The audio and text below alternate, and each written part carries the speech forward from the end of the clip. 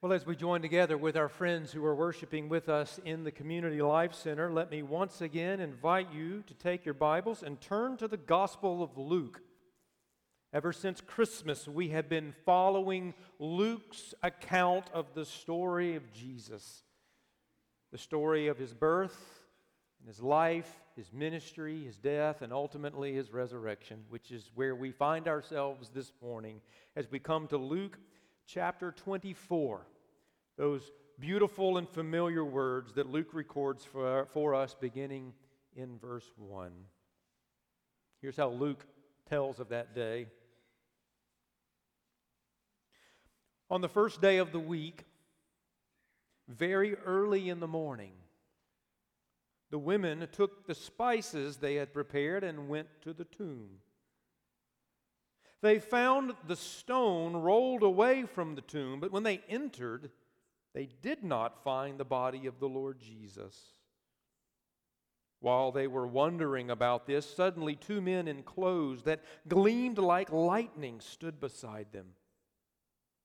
In their fright, the women bowed down with their faces to the ground, but the men said to them, "Why do you look for the living among the dead? He is not here, he has risen. Remember how he told you while he was still with you in Galilee, saying, 'The Son of Man must be delivered over to the hands of sinners, be crucified, and on the third day be raised again.'" Then they remembered his words. When they came back from the tomb, they told all these things to the 11 and to all the others. It was Mary Magdalene, Joanna, Mary the mother of James, and the others with them who told this to the apostles. But they did not believe the women, because their words seemed to them like nonsense. Peter, however, got up and ran to the tomb. Bending over, he saw the strips of linen lying by themselves, and he went away, wondering to himself what had happened. This is the word of the Lord. Thanks be to God.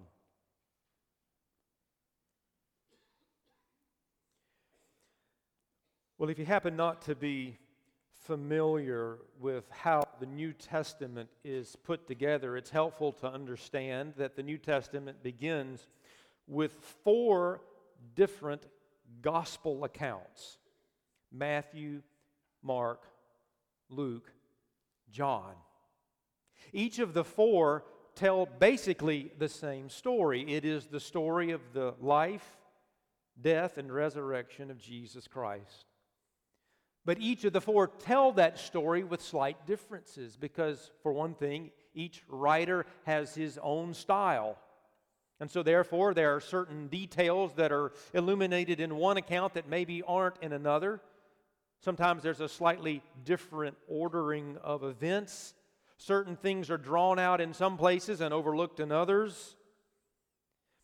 We see this uniqueness on display when it comes to the story of the resurrection. If you were to read the different accounts of the version of the story that we just read, you would find that each gospel writer tells the story differently. Who is it exactly that came to the tomb first? How many were there? Who said what and in what order? When did Jesus first make his appearance? The answers to those questions depend on which gospel account you're reading. But there is at least one thing that all of the gospel writers have in common, and one thing that is crystal clear amongst them all, and it is this: nobody expected the resurrection to happen. With the exception of Jesus, it was a complete surprise to everybody who was involved in that mysterious morning. Now, in one way, that might seem a bit strange, given that Jesus had told his followers quite explicitly that this would happen. And he had told them not just once, but on multiple occasions. Because we're in Luke's gospel, let's consider when Jesus first makes that prediction in Luke's ordering of events. It happens all the way back in Luke 9, verse 22, when he says, and I quote, "The Son of Man must suffer many things and be rejected by the elders, the chief priests, and the teachers of the law, and he must be killed, and on the third day be raised to life." Now that's clear and straightforward. There's not a lot of hidden imagery there, no mysterious or obscure metaphors, just a clear, straightforward prediction of what's going to happen. Run ahead in the story to Luke chapter 18, beginning in verse 31. He says something similar again. He says, "We are going up to Jerusalem, and everything that is written by the prophets about the Son of Man will be fulfilled. He will be delivered over to the Gentiles. They will mock him, insult him, and spit on him. They will flog him and kill him, and on the third day he will rise again." And yet, in spite of all of those repeated predictions of what's going to happen, Jesus' followers just hadn't yet gotten it. The truth of it all hadn't sunk in. We know that because of an important detail that Luke records for us when he tells the story.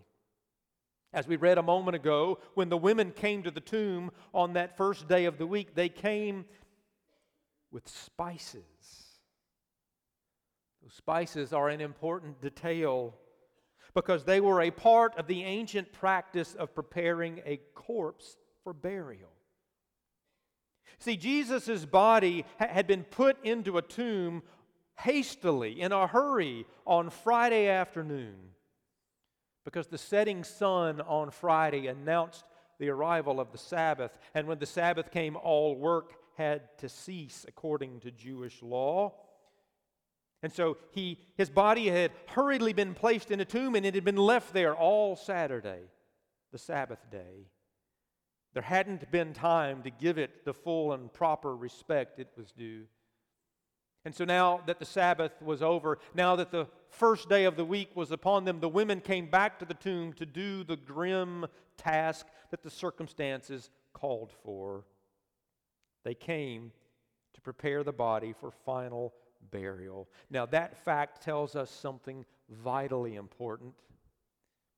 What was it that the women were expecting to find when they came to the cemetery on that Sunday morning? The answer is simple. They came expecting to find a dead body, nothing else.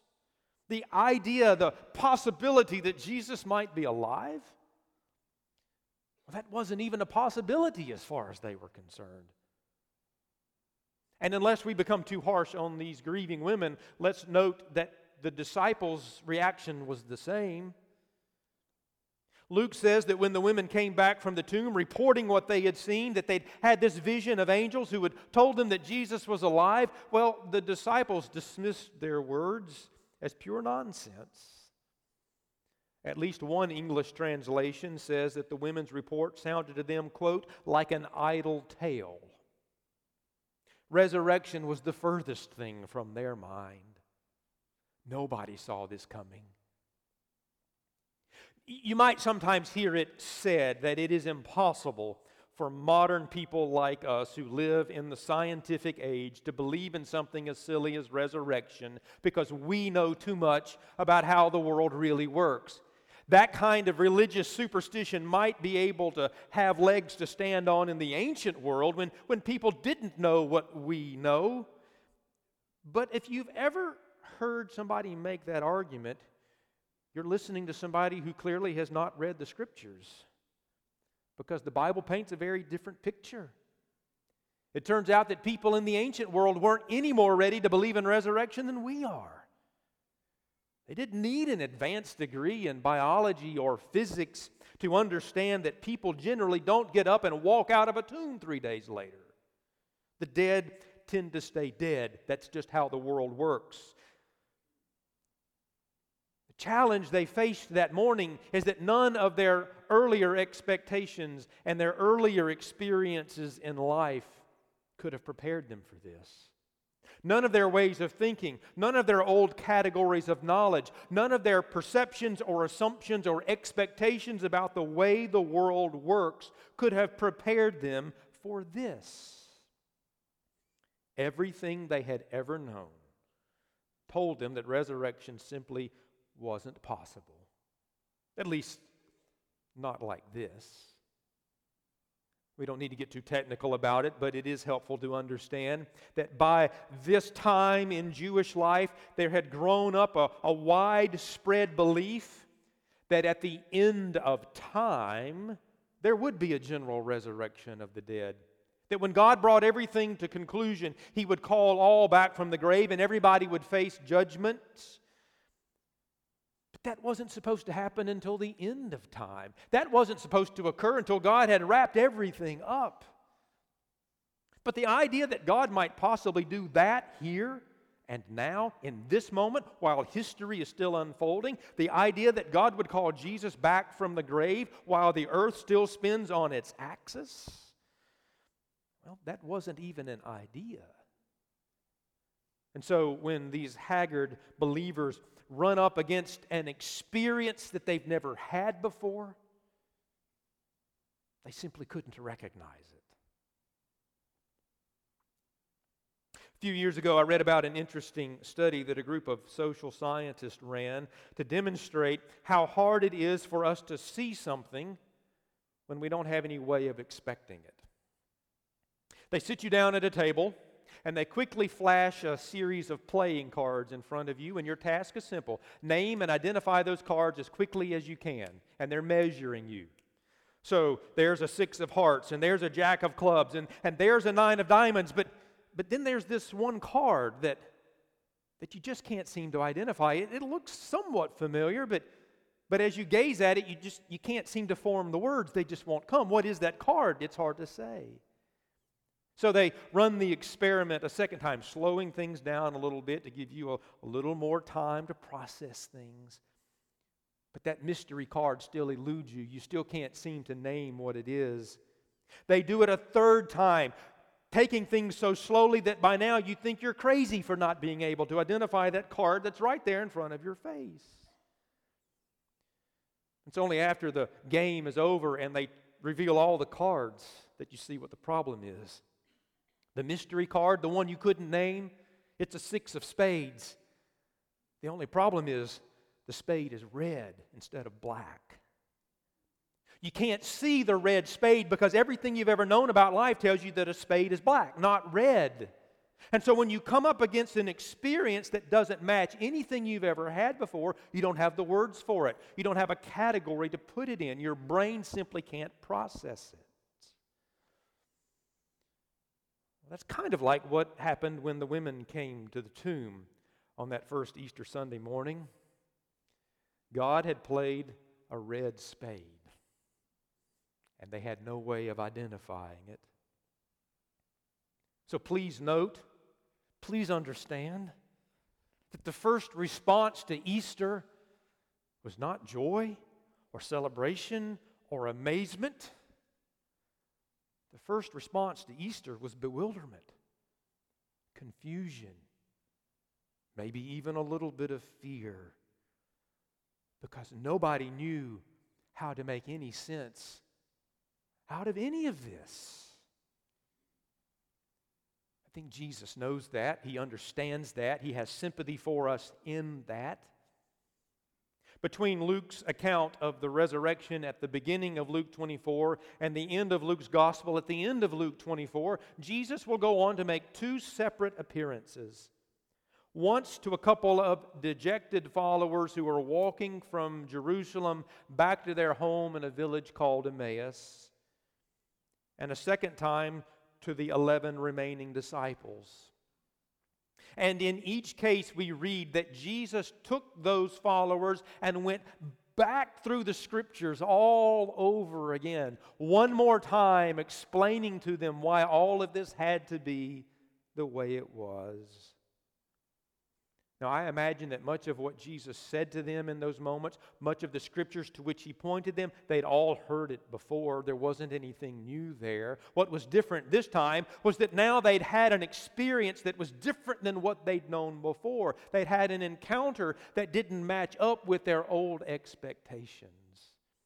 And so now they could hear those old scriptural truths, but they could hear them in a whole new way. because now their eyes had been opened to see that there really was more going on in the world than they previously had thought. Now that they've been confronted with something that's jolted them loose from their old expectations and their old assumptions.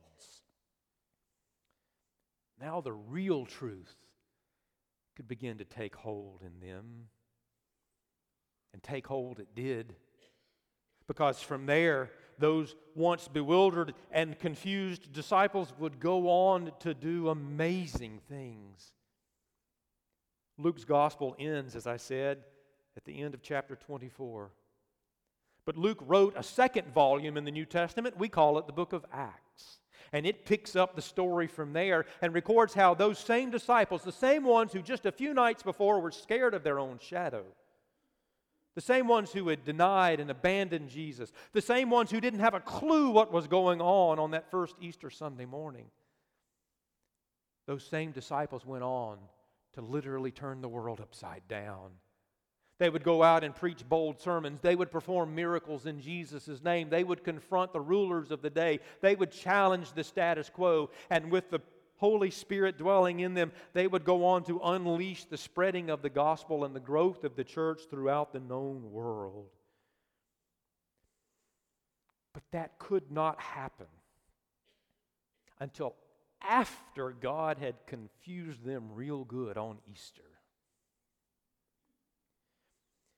Please note the sequence here. Those followers of Jesus could not grasp hold of an authentic Easter faith until after they had gone through a season of confusion. It was necessary for God to knock them loose from what they once thought was possible. God had to shake them free from their old assumptions and their old expectations, all their prior assumptions about how the world really works. Well, He had to free them loose from all of that, and the only way to do it was to confuse them for a time.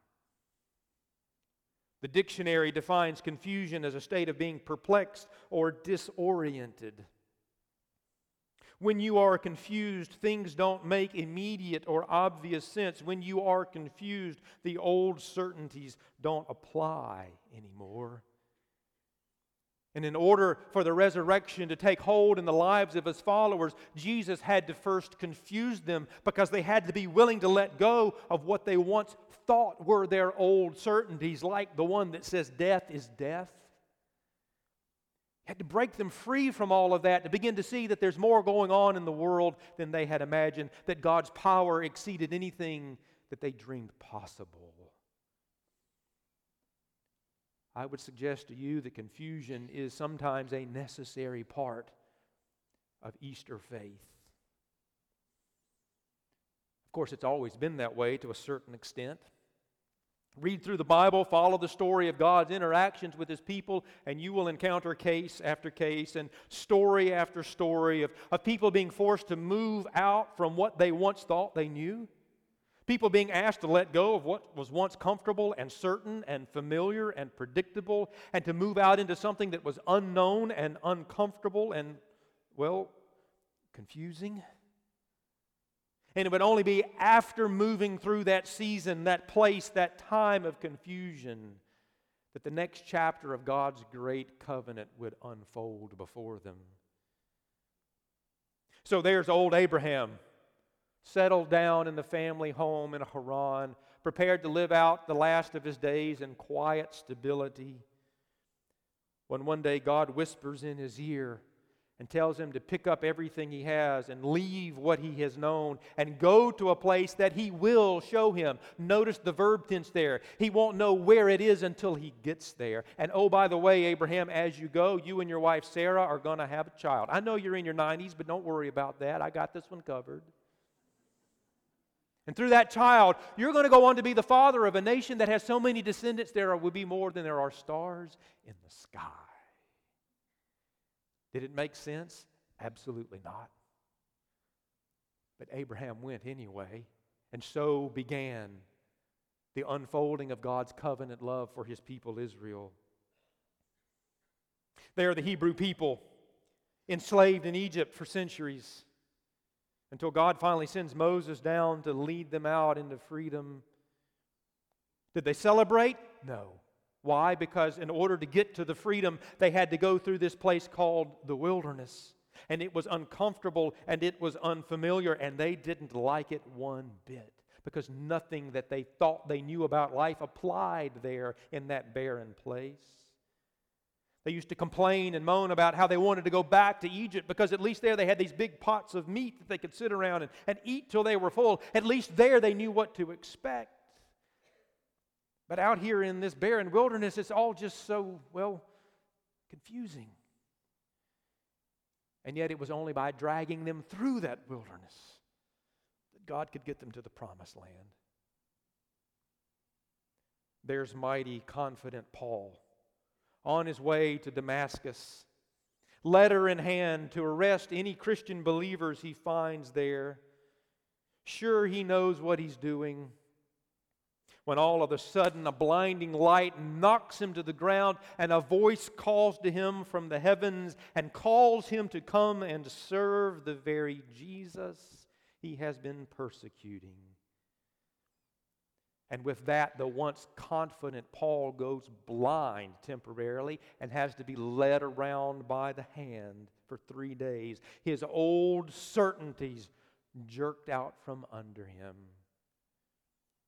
It was, for a time at least, very confusing and disorienting. But because of that, Paul would go on to be the great apostle who would write almost half of our New Testament.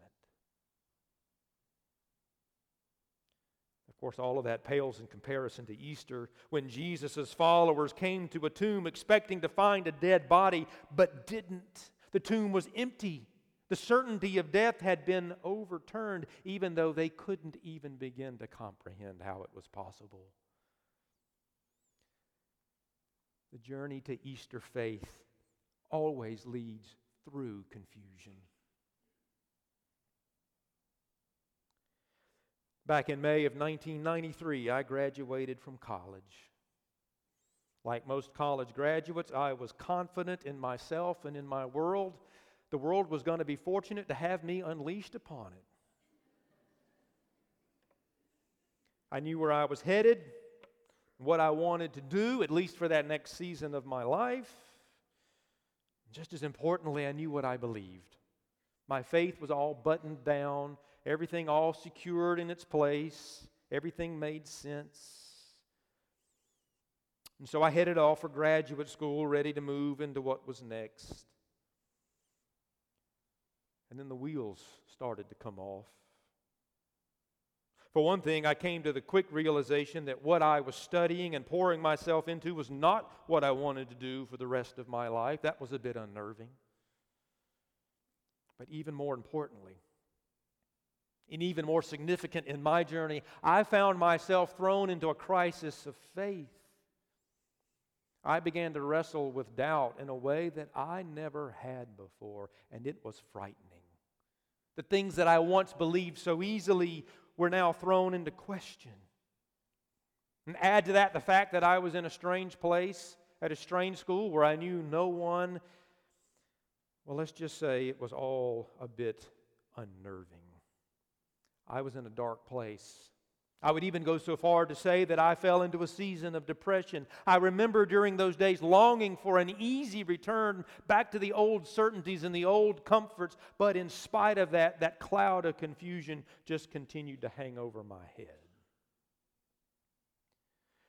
Now, I don't have time this morning to explain everything that went into bringing me out of that place, but I will say this. It was during that season that I changed direction and began to answer what I believed to be a call on my life to vocational ministry. And that set me on the path that brought me to where I am today. In that season, what I wanted most was God to rescue me from it, to bring me out of it. And eventually He did. But only after He used it to show me something new. Something that I might otherwise have never seen. You see, I had to be shaken loose from my old assumptions and my old expectations and my overly simplistic, still somewhat childlike faith. God had to break all of that away from me and lead me through a time of confusion so that He could bring me out on the other side of it and show me something about myself and His call upon my life that I had not previously considered. It was only then that I began to realize there's more going on in this world than I had imagined. The road to Easter faith leads through confusion. Now, I don't for a moment assume that your story is the same as mine. And I certainly do not mean to suggest that the only way out of a difficult time is to go become a preacher. God's calling on each of us is unique. But I am willing to bet that you too have been through a season of confusion. There may even be some of you here today who would say, yes, I am in that place right now. Something about your old life has broken loose. What used to be clear and obvious and comfortable to you isn't anymore. Maybe an old, important relationship has ended. Maybe a career change has been forced upon you. Maybe your family is going through a season of transition and the old patterns of relating to one another simply don't apply anymore. Maybe your faith has been challenged and you are questioning things in a way you never have before. Maybe a loved one has died. And whatever the case, the result is confusion, uncertainty, maybe even bewilderment, maybe even fear. Because you're perplexed, you're disconcerted, you're disoriented, you've run up against something you've never experienced before, and your old categories of knowledge simply don't have a place to put what you are encountering right now. I know from my own journey that that is not a fun place to be. But what if I told you this morning that that may be a necessary part of your journey? You see, just like with those first followers of Jesus, He sometimes has to break us loose from our old assumptions, our old expectations, our old patterns of defining what's possible for us or true in the world. He's got to break us free from that in order to show us that He is actually doing something we hadn't imagined before, that He actually can raise the dead. And until that happens, He can't really do His full work in us. That's why I would suggest to you this morning that the real journey in life is not the journey from unbelief to belief, because there really is no such thing as pure unbelief. Everybody believes something. We all have our assumptions and our expectations about life. We all believe something about what's possible, what's necessary, what's true. The question is not, do you believe? The question is, what do you believe? Well, on Easter, a guy who was supposed to be dead meets us and says, you know what? You might want to rethink all of that. Because I've got some things to do in the world that you hadn't thought of before. And so the real journey is not from unbelief to belief. The real journey is from confusion to faith. Trusting God to bring us through that time of bewilderment and uncertainty and to bring us out on the other side with a larger view of life. Moving out of our limited ways of understanding and following and allowing the risen Christ to do what we hadn't thought possible. Our passage today ends by telling us that Peter ran to the empty tomb and then went away wondering what had happened.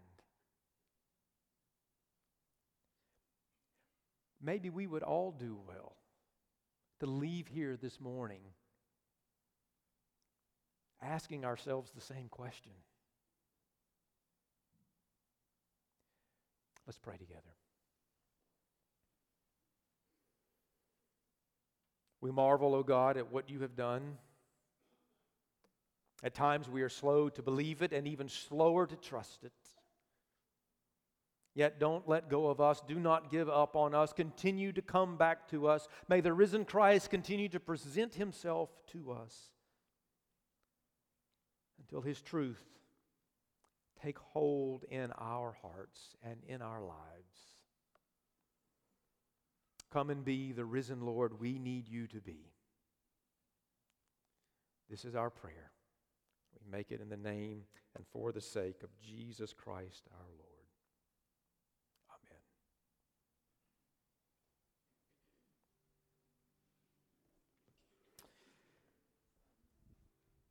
The participants in that first Easter Sunday had to come to some decisions about what they were going to do with what they had encountered. And as the story unfolds, we see them doing just that, and the results were, well, quite amazing. What is our response? What are we going to do with what we've encountered this morning? The tomb is empty. Jesus is alive. So they say.